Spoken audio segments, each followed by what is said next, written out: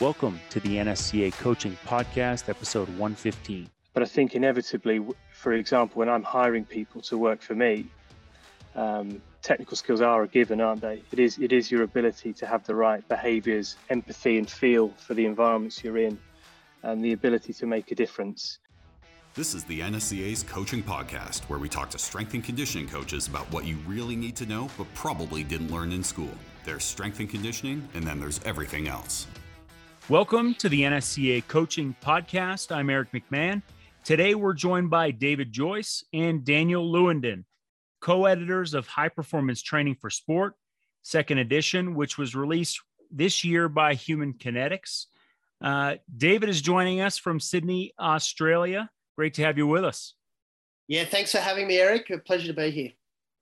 And Dan, you're in the UK right now. Awesome. We've had to work a couple time zones here just to get this episode going. So nice to have you. Thank you, mate. Yeah, good to be here. So to get started, I wanted to give you each a chance to share your background in the field. Then we'll dive into learning a little bit more about the book. David, start us off, if you would. Lead us through your path into the profession.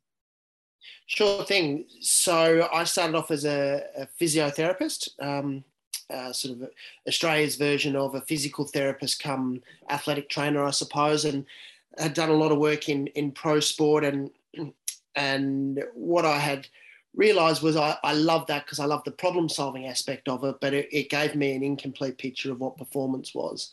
And a lot of my friends and colleagues were strength coaches in pro sport, and so I went down that route and sort of did all my qualifications and my master's degree and in strength and conditioning and really worked in that field through there. So I'd sort of started in elite sport before I became an S&C coach, which is a little bit different to what some of your listeners might have experienced themselves. But what I realised was that it gave me a much better picture of what actually performance was, whether it was as a physiotherapist, like you're understanding the performance aspect of rehab and the like, or as a strength coach, understanding injury and injury risk. And I guess the last probably 12 to 15 years, I've been a performance director where I've run sports teams, and my remit, I suppose, has been to lead and to work with a group of strength and conditioning coaches, sports scientists, doctors, physios, physiologists, nutritionists and psychologists to maximise the performance of an athlete or a group of athletes in a range of different sports around the world. And nowadays I'm probably a little bit less athlete facing and now doing a lot more stuff in sports strategy and decision making. So a bit of a different journey, I suppose, but one that's given me an enormous number of opportunities. It's obviously led to us being able to connect today. That's great. Dan, I want to jump over to you. And why don't you tell us about your path into the profession, and also give us let us know how you connected with David initially as well. Oh, there's a story. So I guess, my journey is pretty similar to Dave's. 20 years or so in elite sport, background as a physical therapist, athletic trainer within the UK. Did a lot of work in rugby union to kind of club and international level. And a bit like Dave, was interested in, I guess, elite rehab and the synergy between physical therapy, athletic training, conditioning, and really effectively preparing your athletes to go back and perform on the field. So as a result, did some further studies like Joyce and S&C and exercise science. And I guess that enhanced my ability to then work across that divide within the kind of health and performance space. Since then, again, similar to Joyce, I'm now essentially a performance manager. So my role is to be head of performance science and medicine for British Tennis in the UK. And essentially that's to lead and manage, again, a team of doctors, physios, nutritionists, psychologists, etc., across that kind of human health and performance, and I guess also innovation space within the UK. So yeah, pretty similar to Dave. In terms of how we met back in 2003, I think, at a course in the UK. We had a few beers and got on well. and kept in touch really closely. And our paths kind of crossed over at numerous points in the next couple of years. And I guess culminating in around about 2010, I think, Joycey, we met up at an England training camp when I was working for England Rugby. Again, had a couple of beers, had a bit of a chat, and we set about this idea of what was missing in the, I guess, S&C physio interface space. And it was around the time, certainly in the UK, where directors of performance or performance leads became an interesting thought. And I guess for us, there was 2 or 3 reasons that drove us to the first edition of the book. One of them being that synergy between health and human performance. Another being an unbelievable opportunity to try and grab hold of and connect to some genuine world-class experts and get them to write their stories for us, but also for the public. And yeah, so we decided that'd be a really good idea, and now here we are, some years later. That's great. I like that. What's missing, approach to, and then it brings together the first edition of the book. And just looking at the author list, I think one thing that jumps out to me is just so many different perspectives represented from chapter to chapter. I like that it covers a lot of the pertinent topics and discussions that are some of the challenging questions in the field today, managing athletes from a mental standpoint. We don't have all the answers there. We're still working through some of that. And even a chapter on working with youth athletes, which we don't always get a lot of experience. Those of us working in elite sport or high level sport, or even at the college level, we don't always have a ton of experience working with youth athletes. So I feel like you cover so many topics in this book. David, I want to give you a chance to speak to, why was this book written from your perspective, and what was really your inspiration for it? Well, similar to what Dan just said, I think what we wanted to do was to learn about everything as much as we could, and thought, well, we could just speak to all these amazing people, and then felt that it was actually rather quite selfish to be able just to keep that within our heads. And we also felt that, as Dan said, that there was something missing.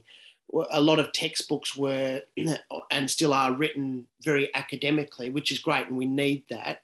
But what we wanted was like a user's guide, an operating manual. So if you had Stu McMillan and JB Morin come in to your organisation to talk about speed, this is what they would talk about. They're not talking about all the academic studies, it's their view of it. And to that end, what we wanted to do was recruit the very best in the world. And Dan and I have been in this game for a very long time now, and we're lucky enough that many of these people are our friends. And so we're able to tap them. But also what we wanted to do was we came up with a skeleton of all the chapters that we wanted. And then if there was someone in a particular chapter field or a domain that we didn't know, we reached out to our network, or we just looked in our own sort of resources and said, well, who is the best in the world at this? And then we just, approach them. And I guess the great thing about the first book being so successful and being translated in 7 or 8 different languages, and we're just so fortunate that it's on the shelves of so many people. It meant that the on-ramp to get authors the second time round was even easier, because people wanted to be associated with this, because I think they see the value proposition for everyone. So yeah, I guess that the ambition behind doing the second one, the first one was pure naivety. The second one was more about the first edition was probably 4 or 5 years old or something like that, Dan, and the publishers came to us and said, well, we want to do a second edition. And Dan and I still had trauma. We still had scars from the first one. And we said, well, we're actually not going to do something if it's just a small iteration of the first one. Because most second editions, as you know, Eric, are about a 30% change. And, they slap on a new cover and put a few words in here and there, and maybe a couple of different diagrams in the odd new chapter. Whereas Dan and I felt that if we were going to go to the well again and do something, because it's a big undertaking, we wanted it to be completely revamped in keeping with the way the industry is evolving as well. So we said to the publishers, Human Kinetics, that we would only do it if we could effectively write a new book. And I think that the fact is that it's about 80% different. There's 16 new chapters, 35 new contributors, because what we wanted was it to be, engaging enough for us to work on. But more importantly, we wanted a really strong value proposition so that if you bought it, you wouldn't be disappointed by buying the second one. You'd actually go, oh, right, fantastic. This is the same title, it's the same style, but it's a new book. And that's how we got to it. And, we started it probably, I reckon, 2.5 to 3 years ago now. And it's fantastic to have it in the rearview mirror and on the shelves around the world. It's fantastic. Yeah, I like I mentioned, I love how it goes. It has the traditional training topics, the strength training, the speed development, plyometrics, but looking at flexibility and mobility with Vernon Griffith. And we all know how outside the box a thinker he is in terms of the methods he's using to do that. So I really like how this book brings together sort of the old and the new in a way. And it kind of brings me to the John Kiley chapter where he talks about coaches should be zombie killers. And that's the first, we are reinventing terms for the coaching role all the time. I have never once heard of coach as a zombie killer. So I want to ask you guys a little, Dan, we'll start with you. What are some of the zombies that get tackled by this book? Some of the maybe traditional views that maybe aren't as founded by the research today, and just some of the findings that are out there. What's your thoughts on that? Sure. Just before I start, the John Kiley chapter that you talked to, I'll never forget. I was sitting in a train station in London, and John phoned me up and said, right, I'm going to do this chapter. It's going to be a bit different. And I said, well, what do you mean? And he said, I'm going to talk about zombie killers. And I thought he was taking a mick. And about 3 months later, he produced this chapter, and it's a wonderful chapter, isn't it? But for me, I had to read it 15 times to get my head around it. But yeah, I guess it's following on from Joyce a bit. I mean, there's stuff there where this is part of our own personal journey as well. So I think 8 or 9 years ago, this was about the synergy between S&C and physio and best practice through the eyes of the coach, real genuine wisdom from the best in the world. And I think if you transform that forward now, move forward now to the current day, it's more about the athlete and coach interface. It's more about how do you set the right conditions, the right environment to influence change, have the right behaviors and language to really make a difference to your athlete. Have the right ability to engage and work with stakeholders, either your own type of practitioners, S&C coaches, nutritionists, or across different disciplines. So I think it's kind of grown with us. And I think for me that the biggest takeaway in terms of the new is it's much more about the how. You can have a lot of knowledge, as we all do, and a lot of kind of technical expertise, but unless you can grasp the softer skills, you're never going to have the kind of influence and impact that you could. And for me personally, I think that's the new. I guess from a more technical perspective, clearly there's, as Joyce said, there's genuine wisdom in this, which is people who have been in the field for 20, 30, 40 years, giving their big story and their key takeaways to really influence kind of hopefully coaching practice on the floor. And as a result, there's some blended modern science. So, for example, I guess picking one out of the sky, if we looked at the nutrition for performance chapter, there's a real blend there of high level modern academia around kind of physiological demands of sport and understanding that, of understanding energy demands and where it comes from. But equally, there's a great deal, as Joyce said, of practical, how do you actually deliver this? And some realities, because, when you're working in the field, it's not an academic environment. It's often down and dirty, isn't it? You've got limited time to make a difference. You've got athletes who've got competing priorities. You've got a match to win in 3 days' time. I guess it's impressing the realities of how to deliver some of this stuff, which is for me, particularly important. David, I'll let you kill some zombies as well here, but how do you view this book, for the coaching community? On Dan's point, there's a lot of experienced practitioners out there. What value do you see this book for them? And also, young and aspiring coaches that are just getting into the field? Well, when we look at what makes a successful coach, I think we can bucket into 4 main domains that every coach needs to understand. So there's knowledge in the first domain. That is all the stuff that we know, all the information that we've got, and there's no limit really there. But on top of that, as Dan said, you need to have the competencies to be able to translate that into action. Then we've got experiences, and then you've got personal attributes.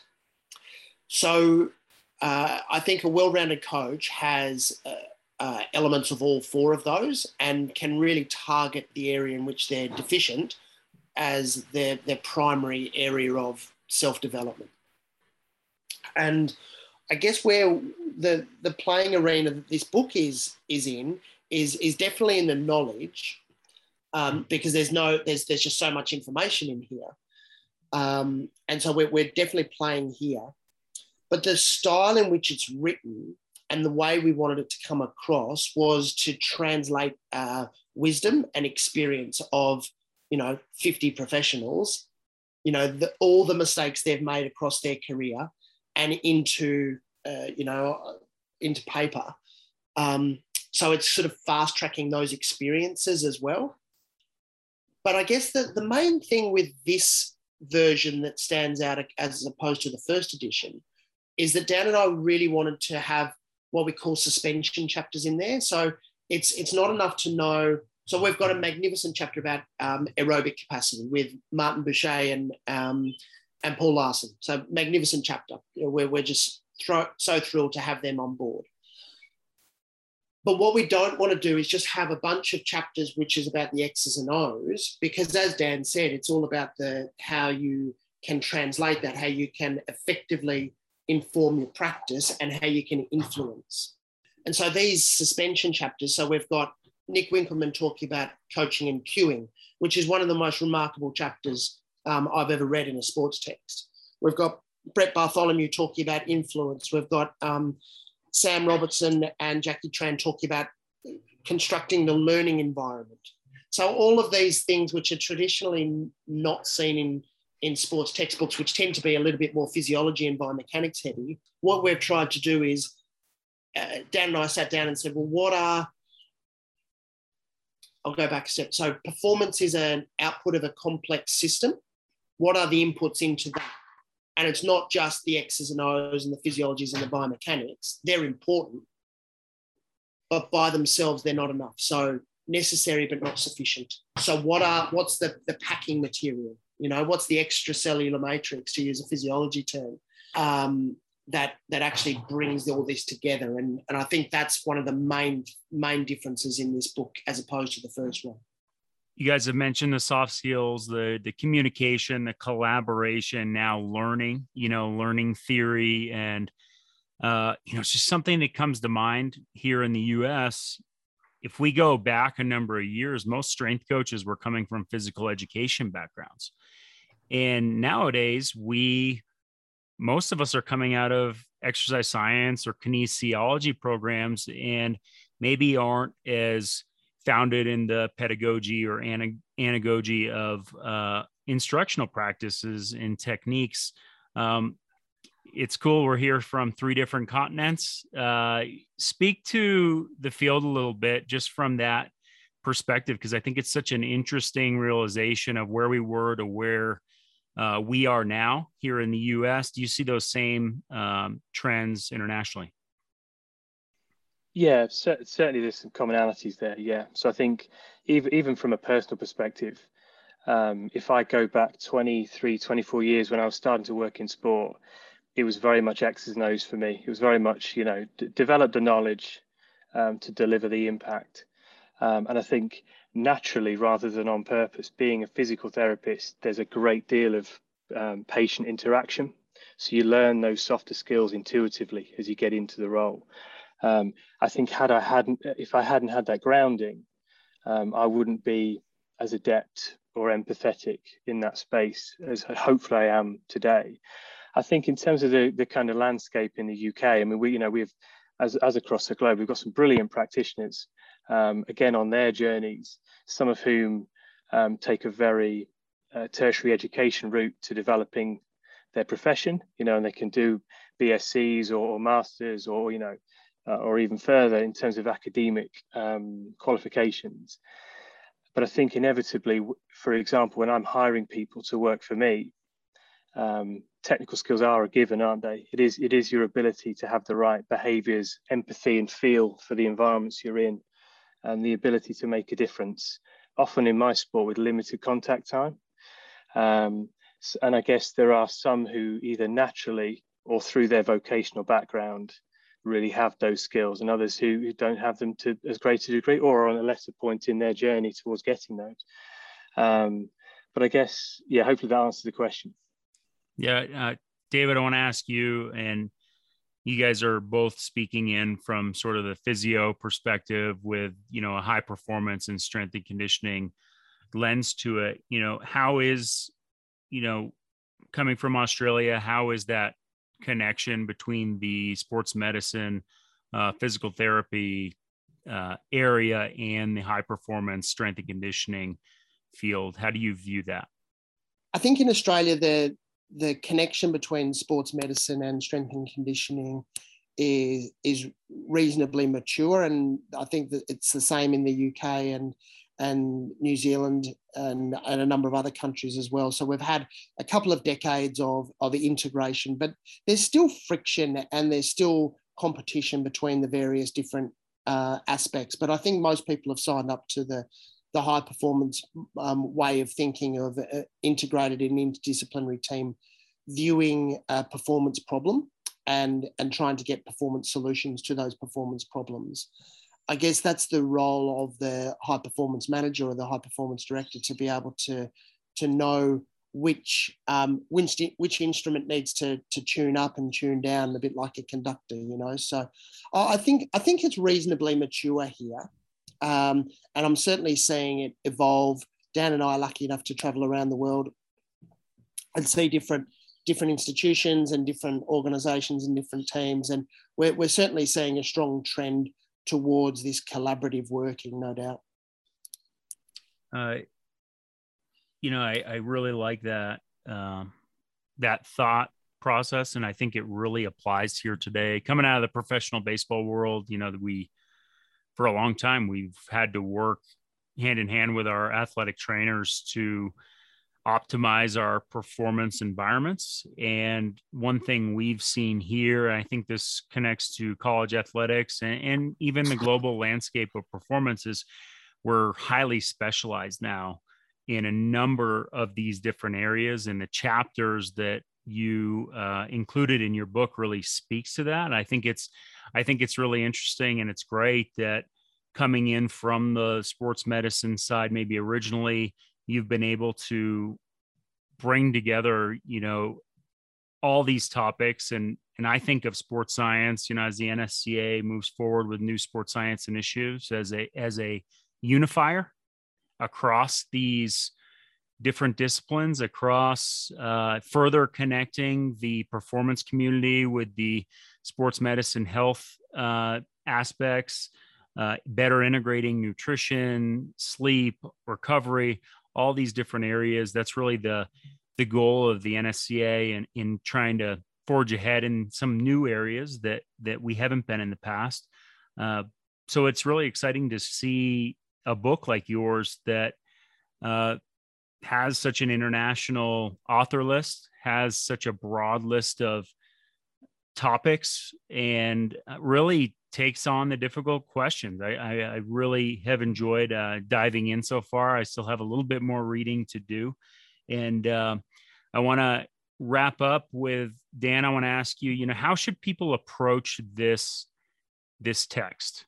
How do you expect someone to pick up the book and approach it? And maybe what would be the wrong way to approach it?